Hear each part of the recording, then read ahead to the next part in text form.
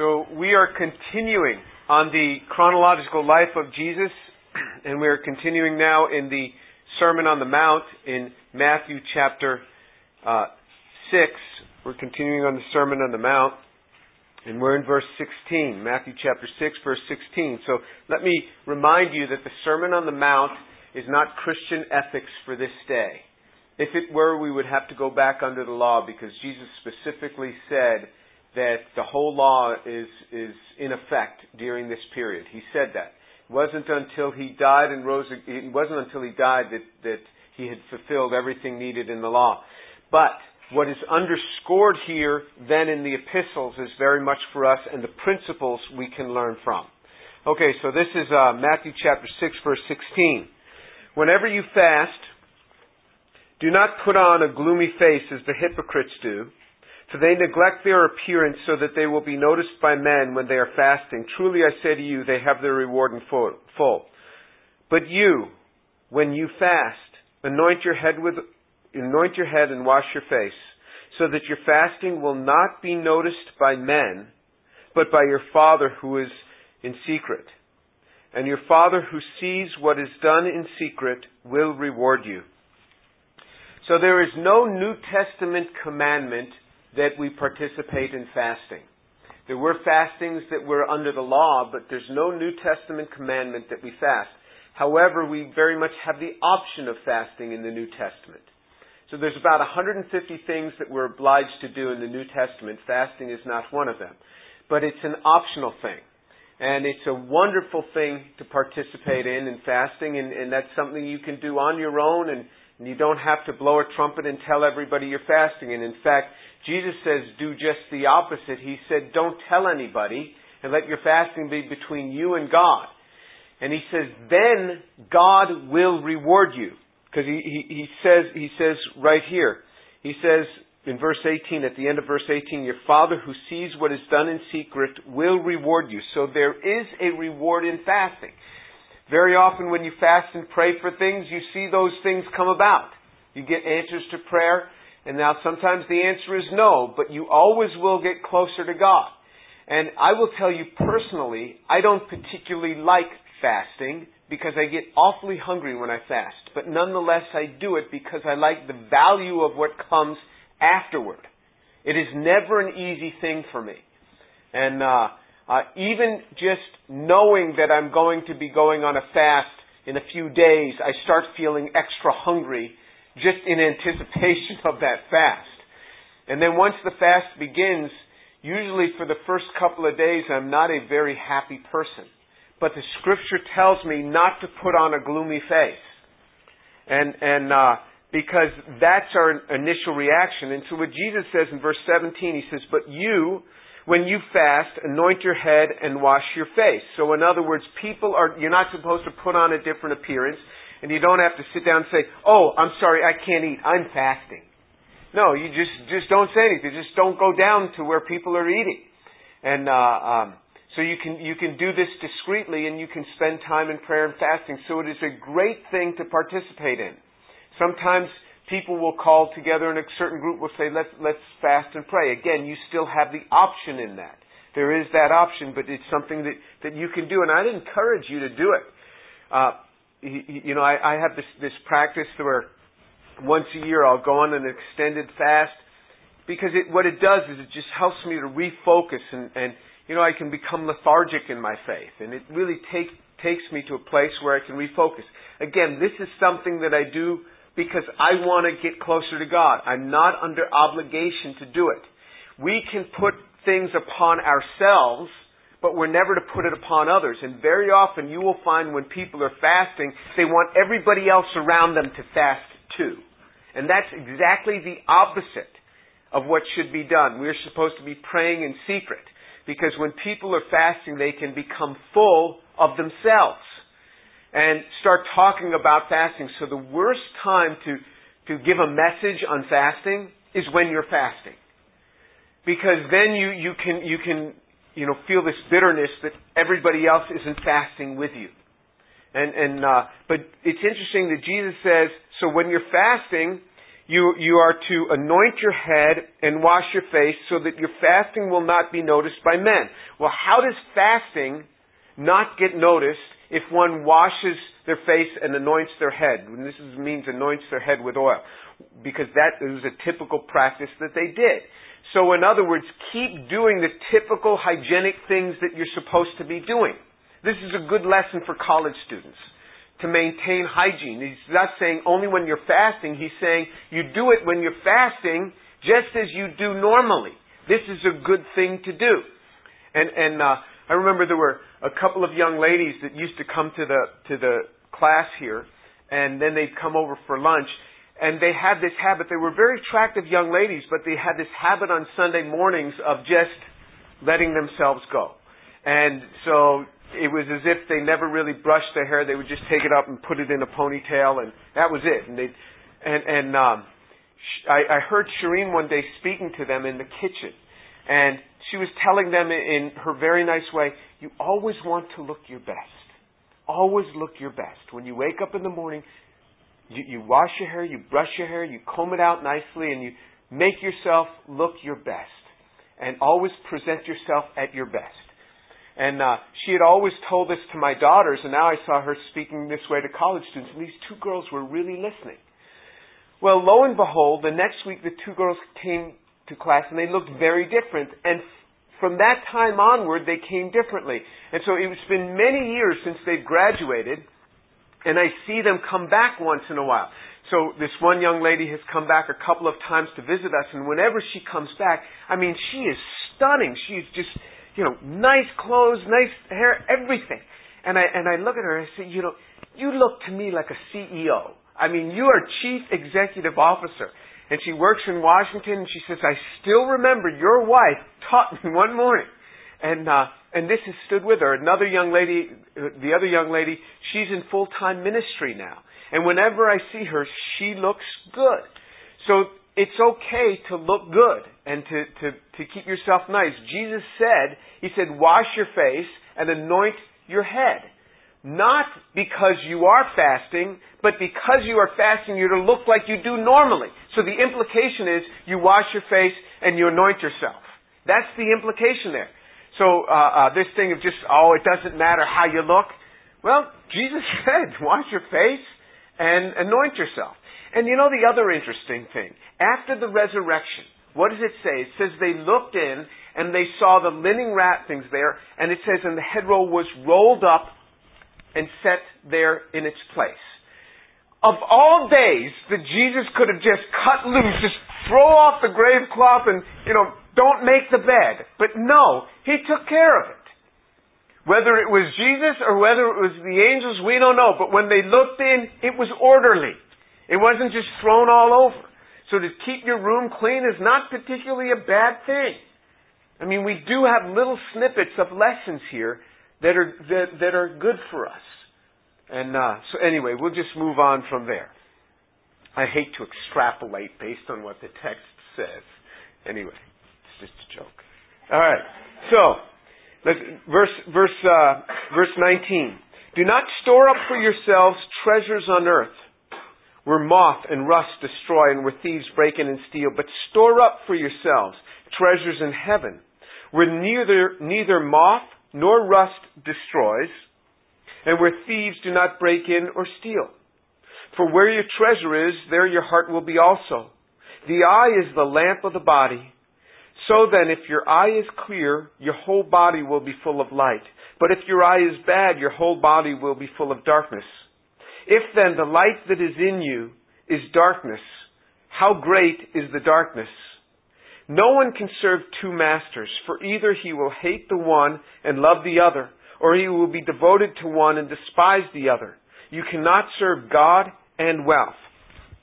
So he's talking about treasures, he's talking about wealth on earth versus treasures on earth versus treasures in heaven. And then he puts these two verses about the eye there. But we know that must apply to the topic at hand, because on either side of those two verses, he's again talking about this issue of wealth. So he says, do not store up for yourselves, in verse 19, treasure on earth, where moth and rust destroy and where thieves break in and steal. And this does not mean do not have a retirement account. This is a treasure. It's not sustenance. It's okay to store up sustenance on earth. To have food in the refrigerator. That you don't just have to live day to day or meal to meal anymore. It's okay to have a retirement account. And in fact, I know you don't think much about it, but one day you'll think more about it. And it's a good thing to do that, because if you don't have that, you end up being a burden on somebody else, because there comes a day where you can't work anymore because there's physical restrictions and you can't always do what you were doing. Or, there's retirement and people, just kind of move you on into positions that because they feel you can't handle it anymore. To have a retirement account is a good thing. This is not a treasure. You know what a treasure is? A treasure is something way above what you really need. A treasure is not a bank account. So if you have $10,000 in a bank account, that is not a treasure. A treasure is, a chest you open and just glittering gold and coming out. Way beyond what you ever need. I doubt if any of you have that right now. I don't have that. But he says, guard against that sort of thing, because you can lose it. You can lose your retirement account. And I think a lot about that, because if they keep printing money, you know what happens? Then comes hyperinflation. And when hyperinflation comes, if you've saved X, now that X is worth X over 1,000. And that can happen. And so it can all go away. But then my trust is not in a retirement account, it's in God. Because I know what the Scriptures say. The Scripture says that the children of the righteous shall never beg bread. In fact, the psalmist writes, I have never seen the children of the righteous begging for bread.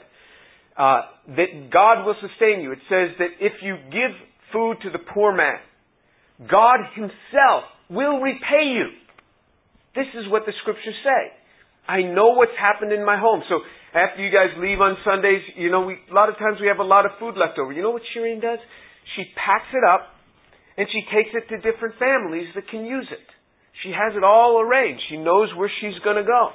She takes it to different families. I know that we will always be cared for. How do I know? Because the Scriptures promise that. Not because of the retirement account. But he says, don't store up for yourselves treasures on earth, because you can really lose them. He says, store up for yourselves treasures in heaven, though. So in other words, there's a place that you can store up that you will never be without. It's because of the actions of Shireen that she goes around and gives to all these people that I know that we will never be without, because that's storing up treasures in heaven. And that's the very same thing that he had said up in verse 18 at the end of it. So he who sees what is done in secret will reward you. And back in earlier on in chapter 6, he talks about in verse 4, he says, your Father who sees what is done in secret will reward you. In other words, there are rewards that you get. Stack up those rewards. Right now, you can start accruing those. And imagine, those are going to come with interest. Jesus spoke of interest. So good things that you do now, you think, oh, well, they'll be forgotten by the time I get to heaven. They won't be forgotten, and there'll be no hyperinflation, and these will accrue with interest toward your account. I don't know what He will do. He'll add a room onto your mansion, or He'll do certain things for you. But there is a reward that awaits you, both in this life and in the hereafter, when you serve God. He says, don't try to store up things on earth. And then he talks about the eye as the lamp of the body. He says, if your eye is bad, your whole body is going to be full of darkness. But if your eye is good, so in other words, what's the eye? That's what we see with. Put around you good models. Every good habit that I have in my life, I have learned from godly men who have gone before me, who were kind enough to teach me these good habits. Every good habit I have, I've learned from godly men. Put people in front of you that model goodness and pick up their habits. Look at this. He says, if your eye is bad, the Bible says, bad company corrupts good morals. So that's what the Bible says in 1 Corinthians 15:33. Be not deceived. Do not be deceived, the Scriptures say. bad company corrupts good morals. If you hang out with bad people, you will start being bad. For example, I don't like to hear bad lecturers. When I hear somebody giving a bad lecture where every slide they say the word, 10 times for every slide, I don't even like to hear that because I'm like, I don't want to pick up that bad habit. Because bad habits are so easy to pick up. Surround yourself with people that you admire and pick up their habits. Because if you hang out with the wrong people, you will really pick up their habits. You'll start speaking like they speak. You will react like they react. If they react sharply and meanly, you will start reacting like that. He says, surround yourself with good things. And then he continues on this theme of money. And I want to turn to 1 Timothy chapter 6. 1 Timothy chapter 6. So a couple books before Hebrews is Timothy. And then you go from 2 Timothy back to 1 Timothy. So 1 Timothy chapter 6, and we're going to start reading from verse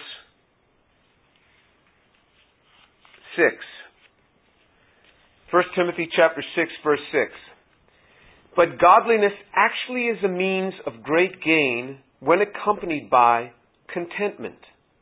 For we've brought nothing into the world, so we can take nothing out of it either. If we have food and covering, with these we shall be content. But those who want to get rich fall into temptation and a snare, and many foolish and harmful desires, which plunge men into ruin and destruction. For the love of money is a root of all sorts of evil. And some, by longing for it, have wandered away from the faith and have pierced themselves with many griefs. But flee from these things, you man of God, and pursue righteousness, godliness, faith, love, perseverance, and gentleness. So, this is in the epistles now. This is direct instruction for us. This is Paul speaking to Timothy, who was leader of a church now, and he loved Timothy like a son, and he's instructing him. This is instruction for the church today. He says, godliness actually is a means of great gain when accompanied by contentment. If you are content, it is so much easier. You know, the Bible says, in the Old Testament, it says, thou shalt not covet. That is one of the 10 commandments. We are under that commandment, not because it's one of the 10 commandments, but the same thing that's said in Exodus chapter 20, verse 17, is repeated in Romans chapter 13, verse 9. It says the same thing. It says, you shall not kill. You shall not kill. In Romans chapter 13, verse 9. You shall not covet. The commandment has come to us in the New Testament that we are not to covet. And in the Old Testament, it goes on. It says, you're not to covet your neighbor's wife. You're not to covet your neighbor's house. You're not to covet your neighbor's servants. You're not to covet your neighbor's donkey. You're not to covet his oxen. I mean, God goes through, He says everything there. So in other words, you're not to covet your neighbor's car. You're not to covet your neighbor's job. You're not to covet your neighbor's spouse. You're not to do this. God gets very specific with us. We are not to covet. The things that we are to covet, it says, covet the ministerial gifts in 1 Corinthians chapter 12. It says, if you want to long for something, long for the greater ministerial gifts so that you could reach out to people. But it says, when you are content. I was talking with a venture capitalist about 6 months ago, and he's an old friend of mine. He's a venture capitalist now, and he has he spent his career in the electronics industry, and he knows that industry very well. And so now he got a job with a venture capitalist firm, and he advises them on investments in electronic startups. And we were talking about different deals and different things we had going, and I said, there is nothing that I want that I cannot already afford. He looked at me and said, there's nothing that I want that I can't already afford. Because my wants are very small. I don't particularly want a Ferrari. There's nothing that I want that I can't already afford because I have, in many cases, I feel I have more than I can use. When your wants are small, it's much easier. He says godliness is a means to great gain when you have learned to live with contentment. I'm content with what I have. I'm content with what I have. And so I drive an 11-year-old minivan. And every car we get, we've only had 2 new cars in our family. And every new car we've gotten, Shireen gets it. And then after, she gets the car and it's turned into a trash truck, where she's raised 4 children in it for many years, then I get it. And I spend half a day just cleaning it and getting the Tootsie Roll wrappers out and the little suckers, that are stuck all over the place, and Cheerios all over from when the kids, I spend half a day cleaning it out and getting it all nice. And she looks at the car, she says, "You never cleaned it like that for me." I said, "Well, had I, it only would have lasted about a day." And then the kids want to come back in the car with food, and they say, no food in the car. "What do you mean, no food in the car?" I said, "Because this car is now different." And so then the new car gets turned into a trash truck, and then in a few years I'll get that one. But when you learn to live with contentment, it is so much easier. It is so much easier to live. And I've gone through phases, and God's broken me of this. I remember I had just gotten my PhD. I finished a postdoc, and we were moving to my first position as an assistant professor. And I was thinking, I did my PhD, I got my postdoc. Now it's time to get a house. And I really want a house. My brother has a house. My sister has a house. I mean, if not now, when? And we put an offer on a house, and it fell through. And we put an offer on another house, and it fell through. And the moving trucks were coming. And guess what? We had to move in an apartment. We didn't have a house. And God really broke me of that, because I was upset. How come I can't have a house? God said, "You have a house when it's the right time to have a house." And God was so gracious that because of that, we lived in an apartment for a year, so we really got to know the city and where was the best place to have a house, which was near to the church that we liked and near to work and opposite the sides of traffic, and so I didn't have to get on the highway to get to work. So all these mistakes He sheltered me from. But I've struggled with these same sorts of things too. But when you are coupled, godliness coupled with contentment, it's really a great life. It says it's a way for great gain. He says, "We brought nothing in the world." In verse 7, 1 Timothy 6:7, "We can't take anything with us. If we have food and covering, with this we shall be content." And that covering doesn't mean a house. It means clothing. The Bible, New Testament, promises us only food and clothing. Doesn't even promise us a house. Did you know that?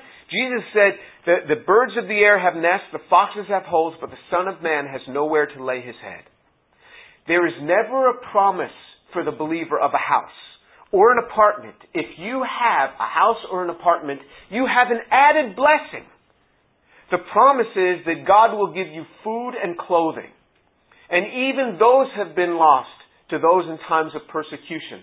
But outside the times of persecution, that's all you're guaranteed. So learn to be content. The apartment is not quite what you want it to be, and the house is not quite what you want it to be. Be thankful that you have anything. Jesus didn't even have that. It says the Son of Man has nowhere to lay His head. With food and clothing you shall be content. That's the commandment. Anything beyond that is extra. So learn to be happy about what you have. But those who want to get rich fall into temptation and a snare and many foolish and harmful desires which plunge men into ruin and destruction. I mean, what He's doing is He's saying, look, watch out. I have seen a lot of people fall into ruin and destruction, God is saying, because they wanted to get rich. And I've seen even young Christians like this. I was talking to a young guy, and I said, "Tell me, what do you want to do?" He says, "I just want to go out and make a lot of money. Because to me, it's a means to an end. Once I have a lot of money, then I can do the things I want to do." I'm like, you are crazy. You know what Johnny Cash said? Johnny Cash was very successful. He made a lot of money. I guess with a name like Cash, you can make a lot of money. But Johnny Cash said, success is having to worry about every damn thing in the world except money. So in other words, when you have a lot of money, you have so many other worries. I mean, it's very hard to raise children when you have a lot of money, especially if it's come to you easily. You have to worry about so many different things. What's going to happen? I know a guy, Michael Nesmith, who was the bass player for the Monkees. And remember that you guys don't. Chuck, you remember the Monkees. All right, the bass player, the guy with the hat. So he started MTV, became very successful. He and I served for many years on a board together. And, he used to have his own private plane. He says, I had to get rid of it. I just couldn't deal with the hassles. This pilot wants this, and this pilot wants that, and the pilot... It's just so much troubles, where are you going to keep the plane? And he says it was great, the convenience of it, but it was just the troubles of it. So he's gone back to just flying commercial, because you just don't have to worry about all the problems of owning a plane. Now that's not a problem I've ever had to worry about. And I'm glad I don't have to worry about that. Because it can thrust you into all sorts of troubles. He says, and what it's done, it says, for the love of money is the root of all sorts of evil. So it doesn't say money is the root of all evil. It says the love of money. And some, by longing for it, have wandered away from the faith and pierced themselves with many griefs. So in other words, by longing for money, I love rich people. I'm happy for rich people. The Bible never says rich people give away your money. It says rich people be generous. Be generous. Paul said to Timothy, instruct the rich to be generous. Tell them to be generous with what they have. Not to be holding on to other things. Look in verse 18 of that same chapter. Instruct them to do good, to be rich in good works, to be generous and ready to share, storing up for themselves treasures of a good foundation for the future, so that they may take hold of that which is life indeed. So he's instructing from verse 17, instruct those who are rich in this present world. So in other words, to the rich, the instruction was to be generous. But you don't want rich people to stop being rich because they fund so much. In the Jerusalem church, in the book of Acts, we see that they just started distributing among themselves. The rich people started selling their land and just distributed among everybody. And that sounds really great, doesn't it? It doesn't work. God never asked them to do it. And that within a few years it became such an impoverished church, that they had to get donations from the Gentiles to support that church anymore.